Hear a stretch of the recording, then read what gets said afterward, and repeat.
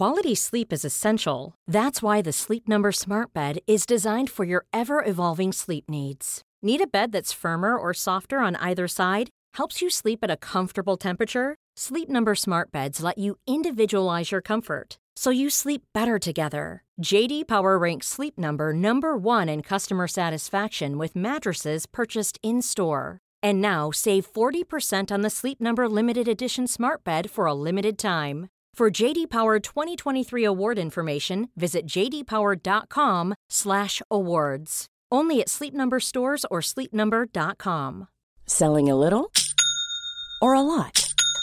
Shopify helps you do your thing however you cha-ching. Shopify is the global commerce platform that helps you sell at every stage of your business. From the launch your online shop stage to the first real-life store stage, all the way to the did we just hit a million orders stage.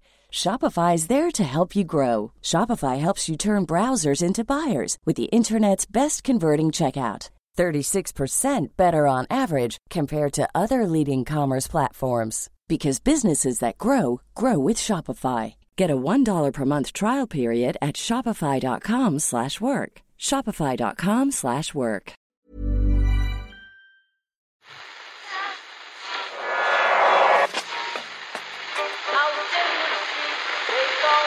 What is that? That's the second time it's gone off. They never go home, those boys. That's... Yeah, they have asked for that, really. Well, you can laugh. It was the World Cup. I'm a little bit of an idealist, but having said that, I want to be like me. But you don't know what you're talking about. Where did you know that? I managed to stay alive for 6 years. I'm going to leave it there. I'd say it to your face, not say it to you now. Come down Swansfield and we'll see them, won't we? What you doing down here, you shawny man? Hello and welcome to the Irish Times Second Captain's Football Podcast with Omid David Kennedy. Hello, Owen. And Kieran Murphy. Hello there, fellers. We're in the middle of Robbie Keane's homecoming week, the Republic of Ireland captain. Is that what it is? Yeah. Robbie Keane's homecoming week. The latest in a bi-monthly series stretching back to 1997. Yeah, but he's bringing his pals with him for the LA Galaxy this time, Ken. I don't know if you saw the photographs from... Well, there've been a few.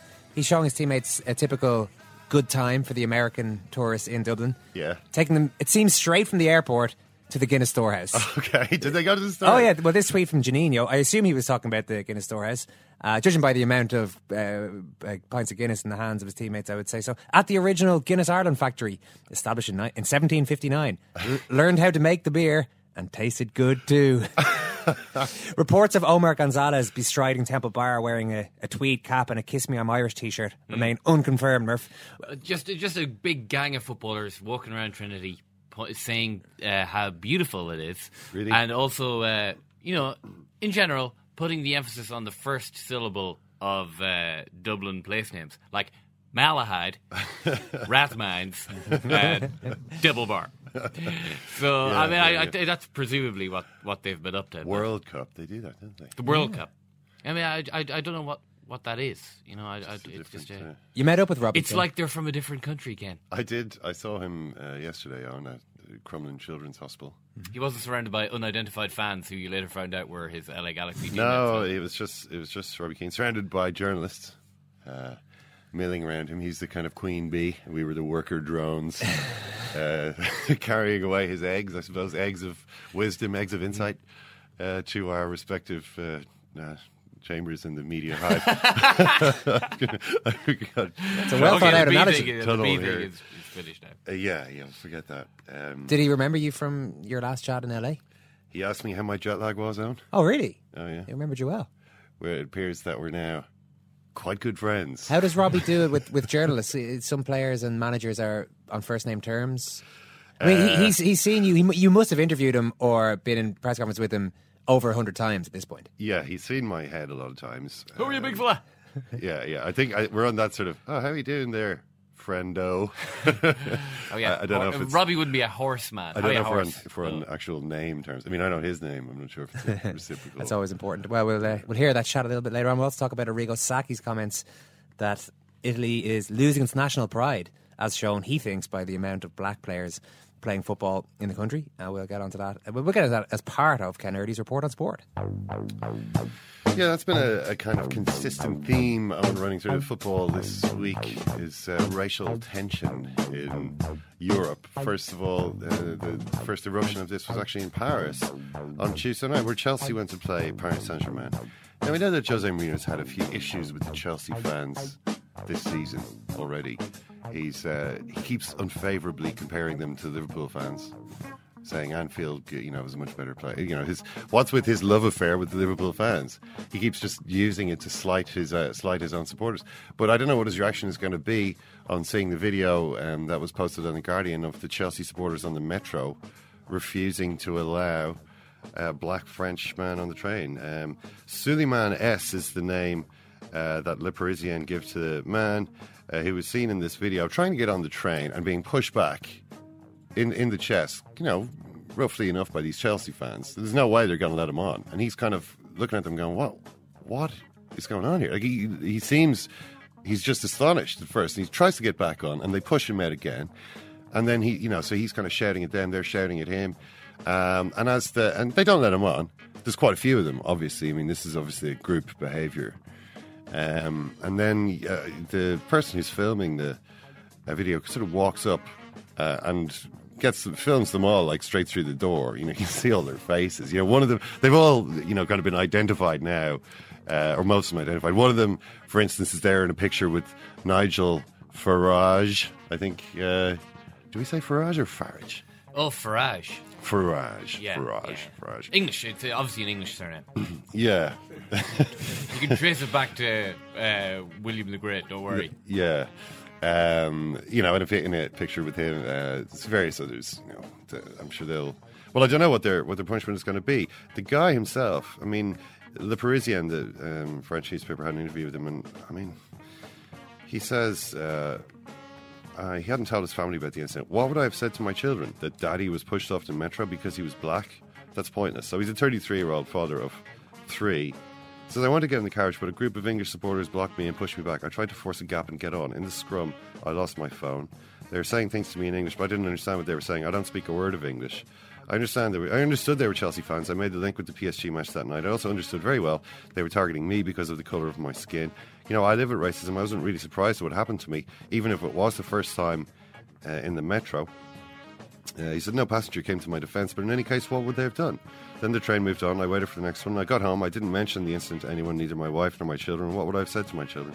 So, yeah, I mean, it's just unbelievably grim. Yeah, it's grim, and the video is disturbing for a few reasons. It's just there's so much going on here. There's the racism as confirmed by their chants. Yeah, we're racist, and that's the way we like it. This really horrible, this terribly executed chant, as well as everything else. But that's neither here nor there. The clear racism involved here, the bullying element to it, the mob mentality, but the psychological bullying, because in a way it wasn't physical. It was physical in the sense they pushed him off, but they didn't try to hurt him, but the implication was there: we can and will hurt you if you try and get on here. So this asserting of dominance against one pretty much defenseless guy from a mob of these supporters. I was about to say so-called supporters, but then I did see some very intelligent tweets over the last couple of days. I can't remember exactly where I saw this, but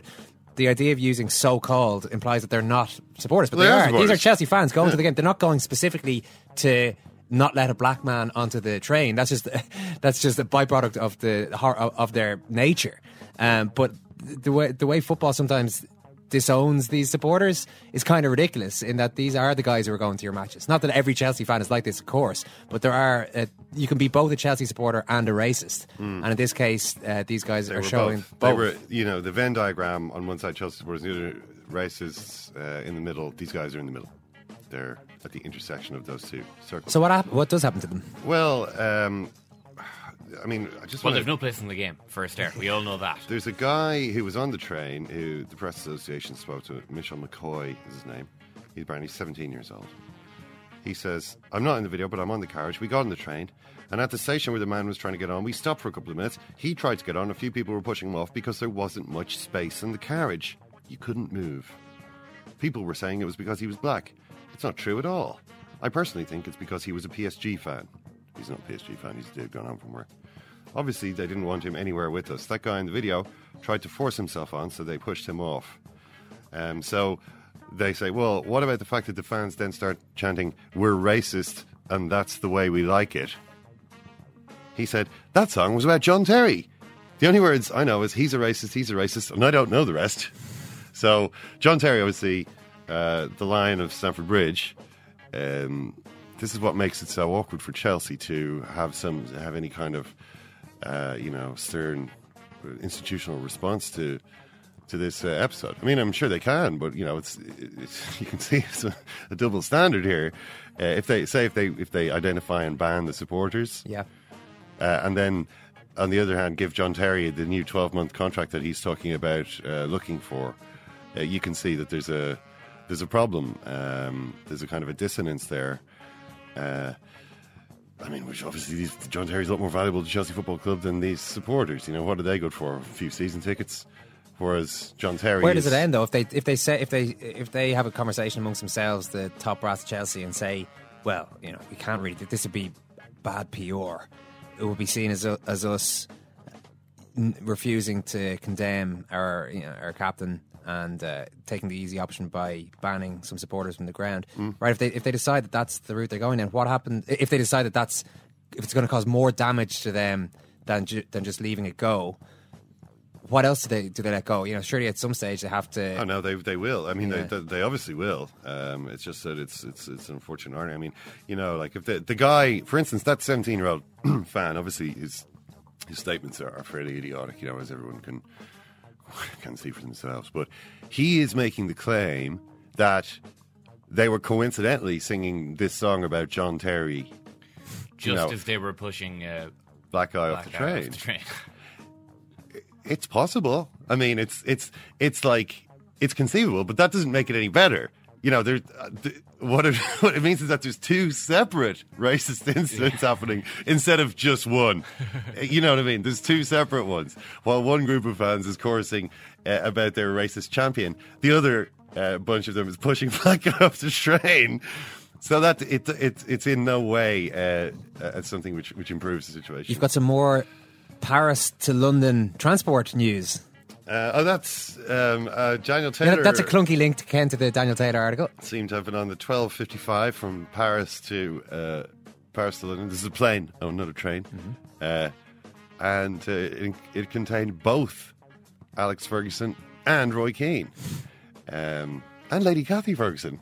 Travelling with Alex Ferguson apparently to the football. Although I suppose it was a game in Paris. It's not just it's not like it was Preston. She accompanied him to the... Shall it be Hull to thy dear or Paris? So they went along to Paris. And there's Roy Keane. Now, remember Roy Keane, when he was asked about what would you do if you saw Ferguson now? He said, I'd probably have a go at him. Honestly, I think I'd probably go up and have a go. Now, he didn't do that. Thankfully. Maybe he thought, in the circumstances, 200-odd people standing in a queue. The presence of Lady Cathy. The presence of Lady and Cathy. you, Lady Cathy. How did you? If it wasn't for you, Lady Cathy. How did you let him get embroiled in that Rock of Gibraltar dispute? Yeah. Somehow Rock of Gibraltar would arrive in there. I'm going to sit here married to a man who's jeopardising our club over a racehorse. Okay. So what happened when they got on the same plane? The answer: nothing. They didn't talk. Ferguson apparently looked with narrowed eyes over the top of his paper and then, put the paper up in front of his face. Keane apparently, Ferguson obviously was moved up to get on the plane first. They said, "Oh, it's Alex Ferguson. He's got to go. We don't want him standing there with the hip and all that. We got to get him on the plane." Whereas Roy Keane, with his own dubious hip, waited until the very last. He was the last man on the plane. Well, he's like me. That's something that I do as well. Queuing, like what the hell are you? Why would you stand in the queue? I mean, if it's assigned seating, then you know where you're sitting, and if it's not assigned seating, well, there's a seat there. Overhead baggage. Well, yeah, overhead baggage. I was just going to say. But I usually travel very light. Yeah. My bag is pretty small. Same here. I just put it under the seat in front of me. So yeah. But look, that's Keane was last on, first off. It'll be like who were the two United players who both had this superstition about going on? Paul Ince was one. And someone else. Me and you will literally be like that the next time we get a flight last on the field. last out of the tunnel. You also want to give yourself options? I'm just thinking of other reasons why you wouldn't want to be last on the flight. Okay, say it's assigned seating, that's fine. What if you're assigned to sit beside a crying baby? If you've given yourself... You don't mind sitting beside a crying baby on a flight? No, I can completely zone it out. That's incredible. Yeah. That's also can't be true. No, it's true. I can totally. What about forget the baby? What about I mean, the baby. You know, the situation with the crying baby. You know, you just got to feel sorry for the baby, sorry for the parents. The parents are probably embarrassed. The last thing I want is to heap more embarrassment on the poor parents by making it seem as though I'm unhappy about the fact that their baby is doing my head in. So, in one of the most difficult, awkward social settings there is, Ken, you show more equanimity than I've ever seen you show. Literally, in the rest of the kind. I mean, is plane Ken the anti-Ken? Everything you do on the plane is everything you don't do. Ken helps out the else. stewards and stewardesses as well. Is everybody okay here for water? No, he takes absolutely part not. in the showing people where the fire exit is Absolutely on the not. plane. No. My rule is to avoid all. It's as though nobody else exists. So the crying baby doesn't exist. I can't hear it. I'm not going to speak to anyone. I'm not going to look at anyone, and I don't want anyone to speak to or look at me. I'm just going to sit here, read my book, and get off this plane when we've landed. That's all. I don't want to sit there chatting. If I'm on a plane, I don't want to sit chatting to the person next to me. Why do people do that? That does sound more like the Ken that I know. Well, I've heard of a couple who got married a few years back, Ken, who met precisely through that. Through that situation. The two of them didn't know. It's two strangers in a flight started talking, and now they're happily married. Yeah. Well, they were happily married last. I haven't been in contact with these people for a few years. I'm going to assume they're still happily married. They got married anyway. There was a big result from talking to a stranger on a plane. Can't say fairer than that. But no, back to this kids thing. Right? Forget about babies. What about this? This can be worse than kids. Yeah. What about than babies? I should say. Say a 3 or maybe 4 or 5 year old behind you having a bit of a tantrum. Yeah. Repeatedly kicking the back of your chair. Don't mind. Why are you turning the studio into a house of lies? Honestly, I don't. Murph, can you spend the rest of this podcast sitting behind Ken and just kicking his chair? I don't mind if he did it, but I mean, you're talking about a 4-year-old. You're talking about he obviously wouldn't be behaving that way if he knew any better. Or she, it could be a she. I mean, if they knew that wasn't the way to behave, they wouldn't be doing it. Most 4-year-olds would have a vague idea that they shouldn't be kicking the chair. Anyway, Ken, I look forward to the next time I'm on a flight with you because I want to see this theory, all these theories tested. Where were we? Oh, yeah, Ferguson. The flights. Well, I remember we talked before about Sepp Blatter's travel advice. He doesn't eat on the plane. I think all the food on the plane has been pre-cooked. It gives him, it makes him gassy. He doesn't like that. And he flies around a lot, so you should listen. But look, he's had something to say recently. This is about Arrigo Sacchi, the legendary Italian football coach, the man who was behind the Milan, a team which is regarded by many to this day as the best club team of all time. And unfortunately, and this is something we're going to be talking about in a bit more depth with Terry Daly in a few minutes, has come out with some pretty embarrassing comments a couple of days ago while talking to journalists at an awards ceremony. Essentially, Sacchi decided to come out with the point that I'm certainly not racist, and my history as a coach proves that, starting from my card. But looking at the Viareggio tournament, I feel like saying there are too many black players, even in the youth teams. Viareggio tournament being a youth tournament, talked about how Italy has no dignity, has no pride. If this is going to be the case, how is there so many black players out there in these youth tournaments? What's that all about? Nobody really kind of said anything. We're going to, as I said, I don't want to take away. You mean nobody present? No, nobody at the time said, "Oh, really? Tell us more about that." Those are rather controversial views. What are you talking about? What do you mean? He obviously then says, later, "Oh, I've been misjudged. I'm not a racist. I only want to underline we're losing our national pride and identity." Sepp Blatter intercedes. He says that pride and dignity is not a question of skin colour. Shocked by Arrigo Sacchi's comments. Stop it. So that's Sepp taking a stand on that issue. As I said, we'll talk about Sacchi a bit more detail. He's obviously been defended by some people, including Carlo Ancelotti and Fabio Capello. Capello's point is he said there was a need for more Italian players. He wasn't referring to the colour of their skin. It's not racism, it's that we need more Italian players in the youth systems, an Italian identity. He did refer to the colour of their skin, though. He did, yeah, that's the problem. He did. I mean, if he hadn't referred to the colour of anyone's skin, first of all, it would have been hard to understand what point he was making. There's too many players of a certain type, and what are you on about? Also, when somebody else says what he meant was, well, when actually Sacchi has had two opportunities to explain what he meant, he said what he said originally, then he clarified, and the clarification sounded much like the original sentiment. Yeah, and it wasn't as though, I mean, I watched the video of him saying this, and it wasn't as though he was sort of, it was quite deliberate in what he was saying. It was kind of considered. It wasn't like, a throwaway remark. He kind of said it and then stood there, and then they asked him a totally irrelevant 5-minute answer to a question or something like that. Yeah, it wasn't something that just slipped out. He was quite deliberate in what he was saying. Anyway, we'll talk about that, as I said. But Blatter intervening. One of Blatter's rivals, Luis Figo, has launched his campaign for the FIFA presidency today, and well, I don't know, to be honest, about Figo. His platform doesn't look that great to me. First of all, he says, I believe we should consider proposals to expand the World Cup to a 40 or even a 48-team tournament. A 48-team World Cup, right? The World Cup has got 36 teams in it now and is already... No, hang on, 32 teams. So, talking about expanding it by another 50%, I mean, this is...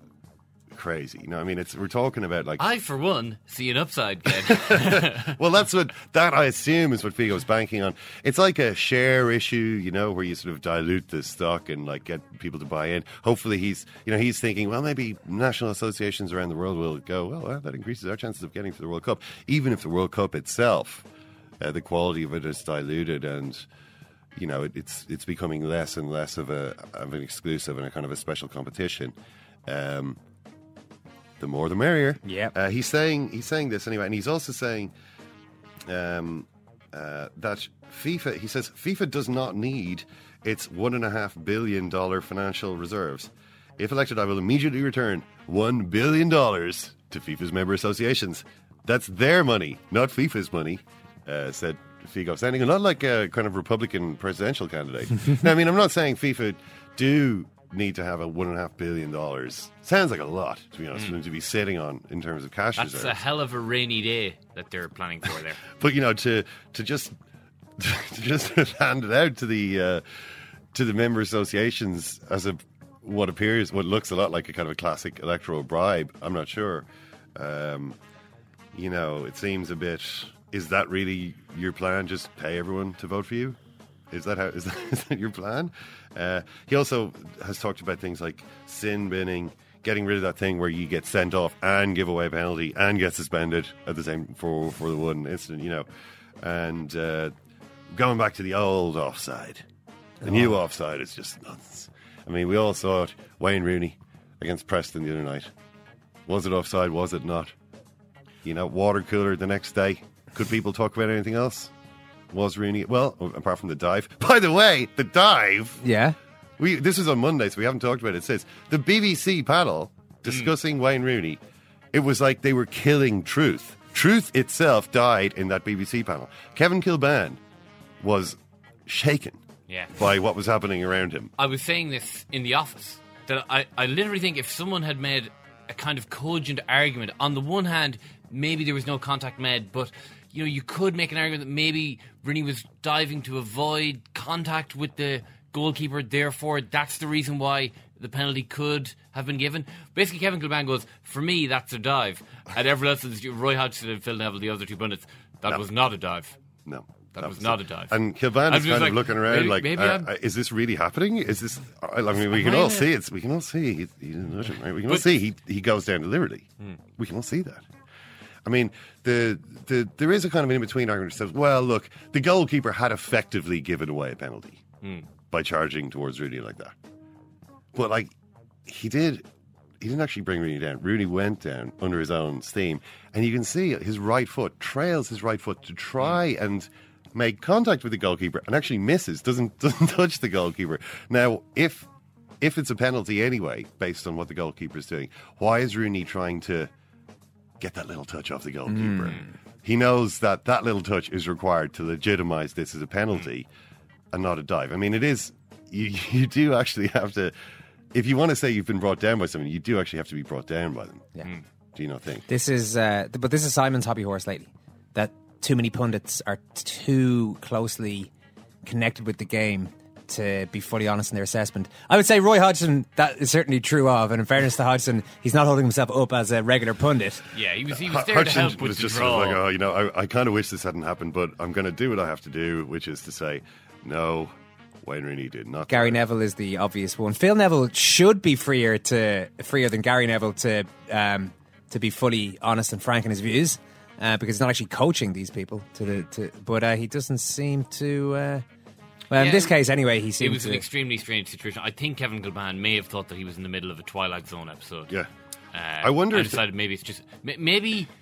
I'm obviously having some sort of episode here. I have some sort of psychotic episode. Maybe I'll not push this argument because everyone else in the studio seems convinced of the thing that. Well, I think Gary Lineker was. I don't think Gary Lineker was convinced by Hodgson's argument. No, Lineker just had to laugh it off and move on. Yeah, sniggered and moved on. But I honestly think if that situation had continued for a while, Kilbane would have ended up agreeing that Rooney had. He would have. It just would have happened that way. That's the way. But just in terms of Figo, his platform is so unconvincing. I almost wonder if he's like. I was reading this quite interesting book called Nothing is True and Everything is Possible, which is all about Russia under Vladimir Putin and the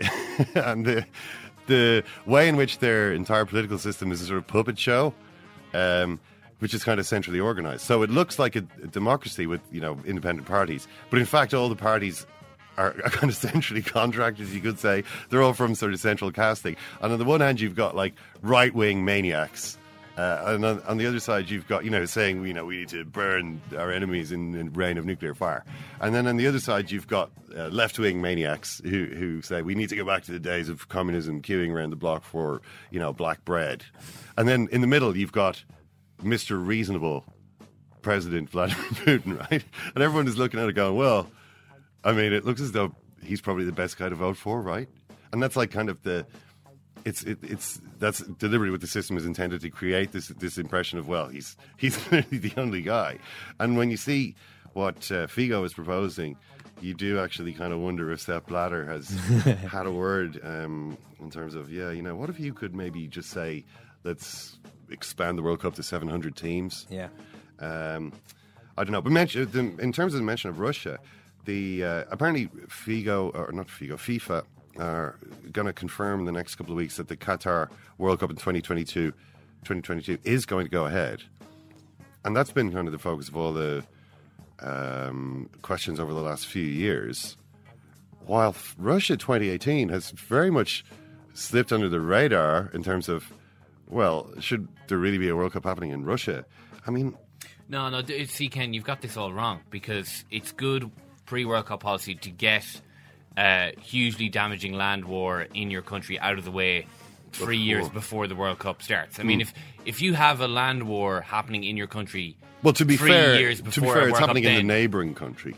Well, although a bit of the neighbouring country that they maybe some of their claiming is their country. Let's just see where the land boundary is when the actual World Cup starts. Yeah. But I mean, if you're gonna do that, get it out of the way.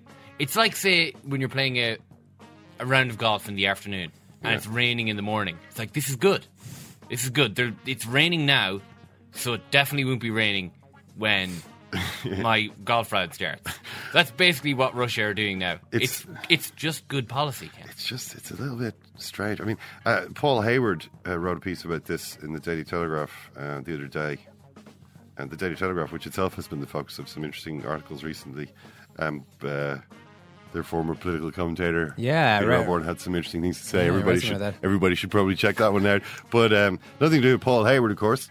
Peter Osborne makes the point. Look, there's a lot of damn fine people working for the Daily Telegraph. Just I've got a bone to pick with one or two of them.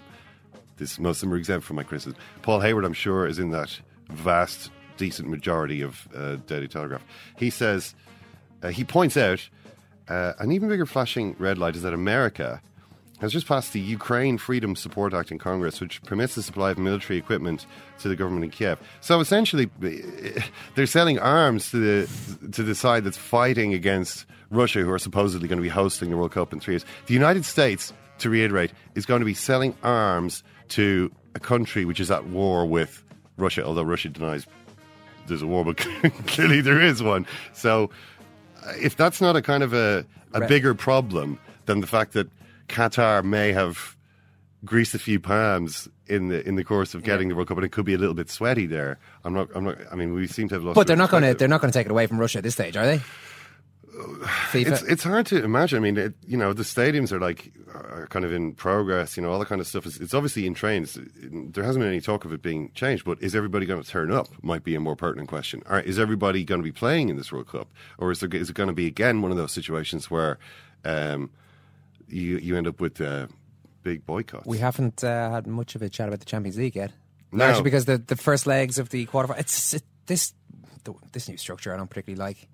Which new structure? Over the last couple of years, the way it's so stretched out. So you've got... Oh, you mean the games, like 2 games each night? Yeah, it used to be that they'd all be in the same week. Yeah. And now they're stretched over 2 weeks, which means you're waiting a long time from the start of the first leg of the first game to the end of the second leg of that one. Yeah, I mean, now you're guaranteed a game every night. Often every not Tuesday, great Wednesday, games. but previously you were guaranteed like at least one good game on a given match day. Yeah. But there weren't too many. I mean, the PSG Chelsea wasn't bad. The second half of it, Paris kind of came into it, and it was quite exciting for a while, but they couldn't manage to get the victory. Xabi Alonso was sent off again. He was sent off obviously for Real Madrid in the semi-final, and that's why he missed the final last season. Again sent off. Karl-Heinz Rummenigge criticised the referee in that Bayern the Shakhtar game. The referee was a disaster, which of course was being played in Lviv for reasons related to the last thing we were talking about. Shakhtar can't play in Donetsk anymore because there's a war on, which Russia says isn't happening. Neil Lennon had a massive go at the referee over that game, in part fueled by personal experience. The Bayern referee. Yeah, he had refereed a Celtic Juve game in which Celtic felt they were... The large part of the problem was that Chiellini and some of the other Juve players were in full Italian defender mode at corner kicks. Yeah, I remember that. Assaulting lads, throwing them on the ground, and no penalties being awarded. Good old Lichtsteiner. He's a good man to wrestle an opponent on a corner. I mean, I want to see him and Martin Skirtle up against each other someday. Hopefully it will happen one day. But Alonso Rummenigge is saying this is a disgrace. It was actually his third serious yellow card of the night, I thought. That he goes, the yellow card he sent off for is an obvious kind of a tactical foul. Oh, there's a guy getting away, better hack him down. So it's clearly a yellow card. But he should have been off by then before. He just is crashing into people from behind. He's just a little bit slow now to be tackling people. And he throws himself in now. Maybe he can't... He thinks, I need to make a couple of extra inches to get there, and then throws himself straight through the back of the guy. Not great. But yeah, hopefully next week... There'll be a little bit more. Week Man City City Barcelona. Barcelona. Yeah. Well, we've City Barcelona, so hopefully that'll give us something. That's the end of Ken Early's Report on Sport. Flame hair, flamethrower of truth, Mr. Ken Early. Mr. Ken Early. Every so often, I'm on the bus and I suddenly turn around and bite someone. John Hayes, I'm talking about, John Hayes. Now, I always thought that was ridiculous. He had won the victory over himself. He loved Brendan Rodgers. That's where it goes from. Thanks a lot, Pepe. Fair to say anybody could have managed those guys? No, of course not. Let me show you right now before you give it up. Terry Daly is a freelance journalist based in Rome and is ready to chat to us, Terry, about the controversy surrounding Arrigo Sacchi. We've outlined some of what he had to say, but just maybe bring us back to the original comments, and you can maybe explain to us the context in which he made them. Yeah, I mean, I've actually transcribed what he said because what appeared in the British and Anglophone press was basically taken from what was reported in the Italian press. And if you know anything about what happens in the Italian press, they frequently modify and sometimes flat out make up quotes. So I managed to find the video of him talking, which was an award ceremony for managers called the Trofeo Maestrelli, which is named after an old Lazio manager. And he was basically sort of grabbed by a group of journalists while he was there. He was there to accept a Career Achievement Award. from this organisation. At a certain point, someone pops up with a question about youth development, and I've got his quotes in front of me now, which is kind of astonishing. He says, today, watching the Via Reggio tournament, which is the Via Reggio Cup, the sort of international youth tournament with teams from all around Italy and a few European teams come along to play. He goes on to say, I'm not racist. I had Rijkaard. But seeing so many players of colour and seeing so many foreigners is an insult to Italian football. After which he then goes on to talk about how when he was at Real Madrid, the fans and the press always criticised them despite having all the best players in the world because they didn't have players from Spanish youth setups. And he goes on to complain, why does this not happen in Italy, why, blah, blah, blah. After that, he then goes on to say, we're a people, and I won't say what I really think, that has no dignity as well as not having any pride in its country. I don't really think you could be a bit any clearer than that about what he thinks. There was a couple of interesting things here because, first of all, what did the journalists then ask him? Did they say, "Oh, that's quite interesting. Tell us more. Talk to us more about your opinions on this subject," or did they then ask a completely different question about this? This is the really weird thing: is that those comments kind of went. They just went past. No one seemed to, make any sort of a big deal about them. I mean, no one at the time asked any follow-up questions. The next question from the journalist there was actually about Claudio Lotito, who's a Lazio chairman, and he's been in a little stramash of his own because he got caught basically moaning about the small clubs that could be promoted to Serie A and the effect that would have on his ability to negotiate TV rights deals in subsequent seasons. And they just completely left the race comments alone. He didn't say anything else about it in the whole interview. They just completely left it. It didn't actually become an issue until it got picked up by a couple of the nationals who had presumably also seen the same video, and then they followed it up and tried to get him to sort of clarify what he was saying. But the problem is that with the questions that they asked him, no one actually asked him why he conflated race with nationality, and then no one asked him what he meant by too many. Yeah, I mean, this is it.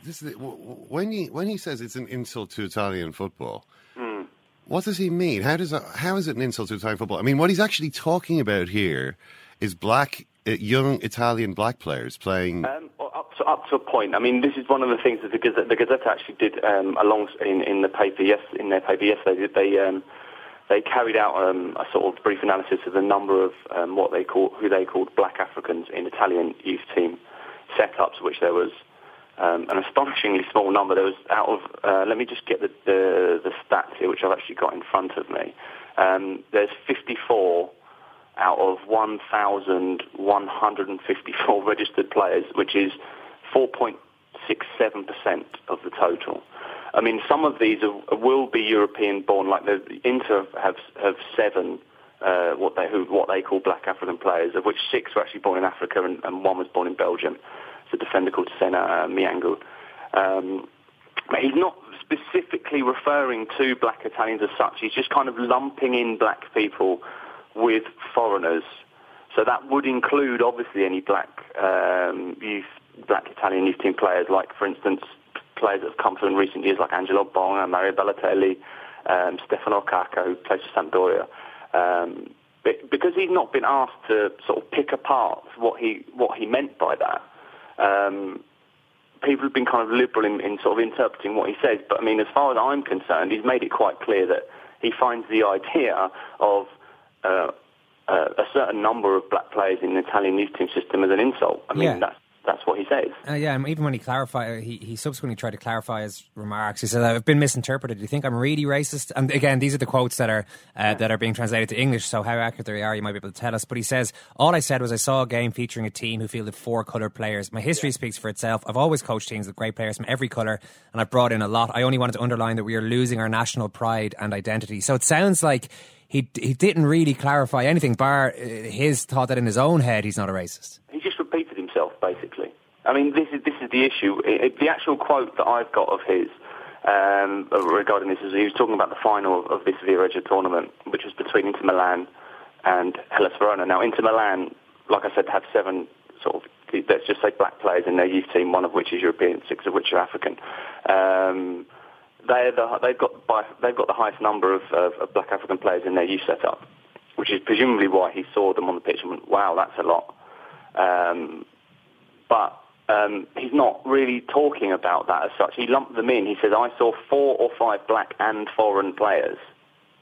Was his exact quote. And after that, he then goes on to... this is in a leader that he wrote for the Gazzetta, which was actually in yesterday's paper. He goes on to say that there's no discrimination here. I just wanted to raise the alarm on transfers that help transfer sort of situations between youth team setups that help neither Italians or foreign players. They come here from poor countries with a dream, but it's unlikely that their futures in football in Italy will be particularly rosy, which is, again, another issue, because then he's sliding into the concept that the players that go into the youth setups in Italy frequently don't make the first team. But that's a problem for all players in Italy, of any nationality. Yeah, absolutely. I mean, I did a couple of years ago. I actually wrote an article on youth development for Reuters, and I spoke to the players' union here, and they'd actually carried out a study. It was in 2012. They'd actually carried out a study on what happens to youth team players after they finish. After they get to a certain age, because effectively what happens is, I mean, there was in 2012 there was 1,215 players playing in Serie A and Serie B youth sides in the 2009 and 2010 season, of which by 2012 only 5% were playing in Serie A and 11% were playing in Serie B. 58% of those don't play football anymore. But the same percentage of the players that do, so 58% of the players who are still playing professional football, were either on loan, or part owned by other clubs. Yeah, so basically, nobody's career prospects are particularly rosy. If you're in football as a young player, your career prospects are not rosy. That's just the way it is. It's not. The thing is, it's not relevant to his initial comments. I mean, he tacked it on at the end. I mean, the thing is that 67% of these players are on loan to third and fourth division clubs. And the only reason they're on loan to these clubs is because those clubs get financial assistance from the Football Federation and the clubs that loan the players to them. So but that only goes up until the players are 22 years of age. Once after they're 22, these players get dumped, and then a new round of youngsters come in, so the club can keep themselves afloat with the contributions from the Football Federation and the clubs that are loaning the players. That's an entirely separate issue to the concept of we've got too many black players in our youth teams. Do you think that Sacchi, when he said these things, was speaking for a lot of people in Italian football? Do you get the sense that those attitudes are widely shared? I mean, has he become the sort of subject of criticism? I imagine someone in English football who said these things would find themselves being criticised quite a lot over the following few hours. It's a funny one, this. He has been sort of slammed by a lot of people. I mean, a lot of normal people, let's say, so stuff on social media, fans in general, sort of holding their heads in their hands again. I mean, this isn't the first time. This is the second racism storm in the space of less than a year involving an important figure in Italian football. I mean, I don't know if you remember in the summer, there was a guy called Colatavecchio who called African players banana eaters. And then he was, weeks later, voted, Cantor won his election campaign to be president of the Italian FA. So this kind of stuff is, I don't know how to explain it. It just doesn't seem to carry the same cultural weight as it would in the UK or in Ireland or in the United States. It's not a career ender. Just one. I mean, at the same time, he has been criticised. I mean, the head of the players' union is a guy called Damiano Tomasi, come out and said, criticised him for saying how reductive what he says and how criticised him for conflating nationality with skin colour and sort of dragging us back into the dark ages. And Mino Raiola, who's the famous agent, who's also Balotelli's agent, he come out and said, look, he was ashamed to be of the same nationality as Sacchi, but at the same time, Carlo Ancelotti then last night offered his support by using... Well, tell us what Ancelotti said, because this is actually one of the most amazing parts of this whole story. He says, "Molti nemici, molto onore." It translates literally as "many enemies, much honour," and it's a quote that's frequently attributed to Mussolini from a speech of his. Well, it is definitely like a black shirt slogan. No, like it's a fascist slogan. It's a fascist slogan. But what you've got to remember is that a lot of the things that the fascists used in that period, they lifted heavily from the sort of ancient Roman period in a bid to sort of construct this identity of the Italian as a warrior race. So some of these things can get mixed up, but at the same time, if you were to put this in a similar situation in, say, Germany, any slogan that had been picked up by the Nazis has fallen into redundancy. You know, the only people who are going to use those slogans are Nazis. Whereas in Italy, unfortunately, Italy's never really dealt with its kind of fascist past, so these kind of things sort of linger. I mean, he's come out and said otherwise subsequently, that Ancelotti, that he wasn't quoting Mussolini, he was quoting Julius Caesar. So, I mean, you're in that kind of grey area, again, where you don't really know what his intentions are. Yep. I mean, I would be incredibly surprised if Ancelotti was a paid-up black shirt, frankly, and I don't think that was what he was intending. But it only adds to the sort of idea that Italy hasn't really dealt with a lot of societal issues regarding race and politics, and in particular fascism. Yeah, it's interesting stuff. Listen, Terry Daly in Rome, thanks so much. Thank you. Carlo Ancelotti, Ken, stepping on a bit of a bomb there by the sounds of things. It's just amazing that he would say that. I mean, it's just staggering. I mean, this is like a slogan which no doubt can be traced to Julius Caesar. I mean, as Terry's saying, Mussolini, kind of rehabilitated a lot. I mean, fascism itself, the word fascism is taken from the fasces, which is the Roman symbol of authority, like a bundle of sticks, which is carried around in front of a big shot, a magistrate of some kind. So it's obvious that certain elements of the packaging of fascism were lifted directly from the Roman Empire in order to associate fascism with the Roman Empire in people's minds. But as as Terry made the point, these things have kind of been contaminated by their more recent usage. And if you want to defend, Ancelotti used to play for Sacchi, obviously, with Milan. No doubt has some personal respect for him. They won a lot of stuff together. If you want to defend him against charges that he's a racist, don't use a fascist slogan. I mean, even if it comes close to meaning what you want to say, many enemies, much honor. It's obvious what it means. But don't use that particular slogan. The fact that it was, once used by Julius Caesar is less important than the fact that it was more recently used by the black. Well, did Ancelotti not plead ignorance in that? Is that not what we're saying? Come on. How ignorant is Carlo Ancelotti? I don't think he's an ignorant man. I would say not. I'd say he's quite a bright man. Jurgen Klopp appears on the sideline in the Westfalenstadion with a swastika on his baseball cap, a yellow swastika, and he says, "Oh, I didn't realize. I mean, I thought this is an old Hindu symbol. This is I was referring to the Hindu symbol, not the more recent. Come on, you're not going to. Okay, maybe it doesn't. If he was referring back to something German, say he was they were to have a Wotan themed, Borussia Dortmund press day. They're not going to, you could say, oh, we're just celebrating the Nordic gods. What's the problem with that? You're not going to do that. It has more recent associations, which, in the context, it's an amazing thing for Ancelotti to have said. Let's get from that to Robbie Keane, Republic of Ireland captain, is in Dublin this week. They've got the game against Shamrock Rovers on Saturday night, the LA Galaxy, and you met him yesterday. Ken, you might need to explain. You've mentioned you were at Crumlin Children's Hospital. They were doing some good charity work there. You might need to explain the physical prop to this interview, because it's referred to at the start and mightn't make sense to people. An enormous comedy blank cheque, well, written out to Crumlin Children's Hospital. I mean, one of those sort of cheques about the size of a door. Robbie Keane just had that there on the table, so I guess that was the natural place to start. So, Robbie, is this just a blank cheque that you've brought for the Crumlin Children's Hospital? Yeah. So we can write what we want on it. Galaxy are paying for it, so it doesn't matter. Yeah, no, it's obviously I'm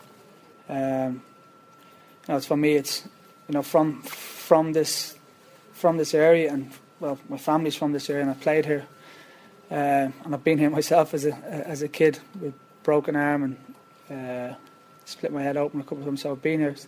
And after coming here now and visiting the kids, and seeing these kids need help, and we're very fortunate in what we do.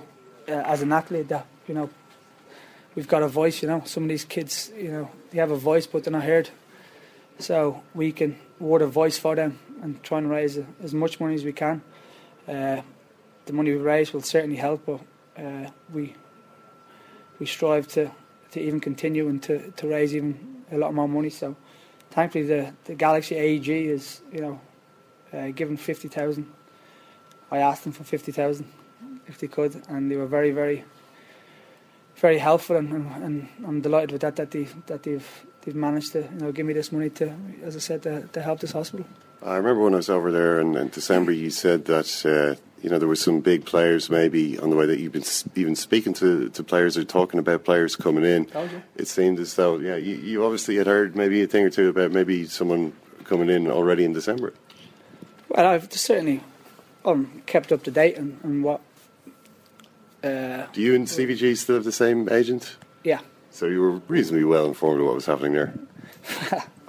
As I said, I wouldn't say it was. Listen, when you're AG and a lot of the players I know in England, so of course that they would ask me.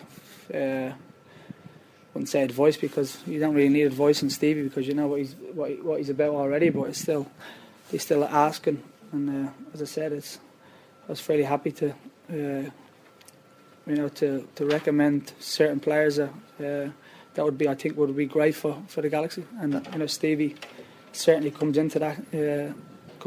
So he's going to be a huge asset to us, and we're excited to have him. I know it's not till July, but I know he's looking forward to. After speaking to him, and he's really looking forward to the challenge.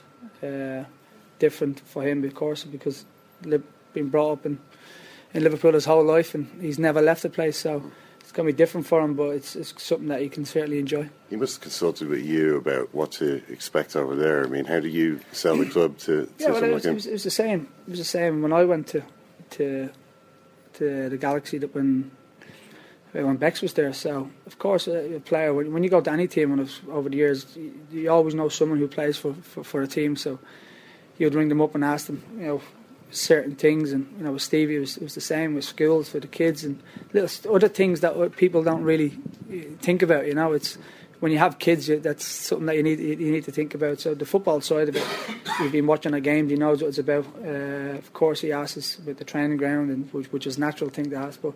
More it was me, was where to live and stuff like that, and skills for the kids. That was our main conversation, because he already knows about the Galaxy. Do you have a conversation about the armband? He's always been the captain for 10 years, but he now has to get used to you being the captain. Yeah, well, it was the same. When you go to any club, it's the same thing. He was the captain for a long time, been captain for a long time over the years. So. But I think Stevie just wants to come and enjoy his football. He's had a great career with Liverpool, and he's coming to a great team, which he's going to enjoy. And for him, it's more about just coming and enjoying his football. Yeah, Robbie there, Ken, trying not to give too much away about how much he knew about Steven Gerrard's arrival. Quite a lot of times. Quite a lot. And by the way, the MLS Cup was the 7th of December? So he was saying around the 7th of December, you wouldn't believe the players that are coming here. You would not believe the names of the players who are interested in coming to LA Galaxy. So, and he said, I told you there. So, I like that. So, I don't know, with Steven Gerrard, when did he say he made the decision? Maybe he just put out some feelers. That is true enough, though. Of course. What about, Well, you are going to put out feelers. If you're Steven Gerrard and you hear that MLS are interested, who would you pick up the phone Robbie to? and Bex. Totally, yeah. that's... The advice was interesting that he says Steven Gerrard asked him about, though. It wasn't so much the standard of football. All this. Steven Gerrard knows what the standard of football is like in the MLS. He wanted to know from Robbie, what school do I send my kids to? Yeah. What do I do? What sort of property is available there? I would say the property prices might be pretty steep, but Steven Gerrard should be okay. There are a lot of nice places to live for rich people in Los Angeles. Rest assured of that. We have long experience of dealing with extremely rich people here in Los Angeles, and we will be able to house you with the minimum of fuss. He seems happy, Robbie, every time he speaks. He's never the most effusive public speaker, but he sends to me over the last... It sounds like he's very happy with the decision he made to go to LA. Totally, really delighted. He's totally loving it. See how happy he is if this Poland game coming up, he doesn't get into the team for that. I mean, he wasn't obviously in the team for the Scotland game. Captain Robbie Keane sitting on the bench. He wasn't too happy. I mean, it was obvious that he was angry about it after as he talked in the mix on, well, it's not my game. What was it he said? I'm not effing Niall Quinn. Oh yeah. He didn't sound too pleased. So maybe his sunny disposition might be rudely affected by that. But he's every chance. I think maybe the home games where O'Neill thinks he's likely to be more effective. He has indicated that he thinks different, and possibly Wes Ulan will be involved. This always gets thrown at Martin O'Neill for the home games. We'll chat more about that, I'm sure, closer to the matches. But some news that came into us just too late to include in our first podcast today. Shane Jennings has announced he's going to retire at the end of the season. Murph, a friend of the show, he was in here last week. We'll forgive Shane for not giving us the exclusive last week, but when you talk to the Leinster players who were there for the long haul before winning a Heineken Cup, they'll often point to a couple of things that happened in the development of the culture there. One was the arrival of Michael Cheika as coach, and the other was the return of Leo Cullen and Shane Jennings from Leicester. All three of them brought this hard edge and professional mentality with them, which isn't a bad legacy to leave a club, that you're one of the guys who came back and helped to sharpen the minds. Obviously they already had all these guys in the team who were on that page, but it's no harm having somebody who's gone over, a couple of lads who've gone over to play with England. If you remember, we interviewed Martin Corrie years back, and I was very struck. Corrie was captain of Leicester at the time, and I hadn't realised how highly rated Jennings was over there until speaking to Corrie on air. He told us that he felt that Jennings was just an unbelievable leader, and that he'd help along with Leo to sort of revolutionise what was going on, what was going to happen at Leinster. We're going to have Jennings with us in the Sugar Club next Monday night, along with Damien Varley, the Munster hooker, who's also had to announce his retirement this week. That's all part of the Irish Times Second Captain Sports Night with Rabo Direct, which will be available as a podcast. We're recording that in front of a live crowd next Monday. You're getting pumped, Ken. How do you prepare yourself for the live crowd element? Rigorous calisthenics. Are you like Matthew McConaughey character in Wolf of Wall Street? Those sort of vocal exercises. Well, apparently he does that. Apparently he actually. I saw him talking about this. He ad-libbed that entire scene. But he improvised, rather. The punching himself in the chest. Yeah, Leonardo DiCaprio said it. He said the two of them were sitting there about to do a scene, and Matthew McConaughey starts doing this thing to his chest, and DiCaprio says, "What are you doing there?" And he said, "Oh no, it's just this thing I do to warm, it's a warm up thing, just get my voice going on." And I've totally forgotten. Scorsese directed that. Yeah. Said, "Wait a second, just keep doing that," and he kept doing it, and it ends up as one of the centre points of the movie. So, Ken, if you can develop something along those lines, we could use it on air. Right there. There it is. So we look forward to that. That's going to be on Monday evening. Show 1 today is already out. Andy Lee is a world champion. He's defending his title in a couple of months, and took some time to pop into studio along with his belt. And along with just along with his belt. I don't know what else I expected him to bring in. We had a great chat with Andy Lee about that, so have a listen to that if you get a chance. You can check out our website, secondcaptains.com, for any of these sort of details. And if you're not following us already on Twitter, do it at Second Captains. Just lastly, a reminder, if you happen to be on a flight with Ken Early here in the next couple of weeks, couple of months. Do what you like. Do it, no, chat away interminably to him. That's the first thing you want to do. No, don't. Okay, forget about that part then. If you have a kid, though, feed that kid full of sugary drinks and just let them go. Place them directly behind Ken's seat. I don't mind. Ken will not even notice them. Will not pay any attention. If you have many kids, just leave them in the care of Ken. Ken's creche. Just remember that. I won't look after them, but I won't bother them either. You know what I mean? That's what I'm saying. Can't say fairer than that. Thanks, Ken. Thank you, Aaron. Thanks, Murph. Karen. Thanks, you guys. Thanks for listening. We'll chat to you soon.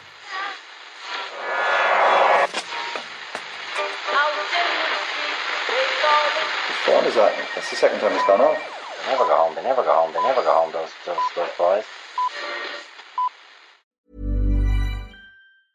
A lot can happen in the next 3 years. Like a chatbot may be your new best friend. But what won't change? Needing health insurance. United Healthcare Tri-Term Medical Plans are available for these changing times. Underwritten by Golden Rule Insurance Company, they offer budget-friendly, flexible coverage for people who are in between jobs or missed open enrollment. The plans last nearly 3 years in some states, with access to a nationwide network of doctors and hospitals. So for whatever tomorrow brings, United Healthcare Tri-Term Medical Plans may be for you. Learn more at uh1.com. Normally, being a little extra might be a bit much, but not when it comes to healthcare. That's why United Healthcare's Health Protector Guard fixed indemnity insurance plans, underwritten by Golden Rule Insurance Company, supplement your primary plan so you manage out-of-pocket costs. Learn more at uh1.com.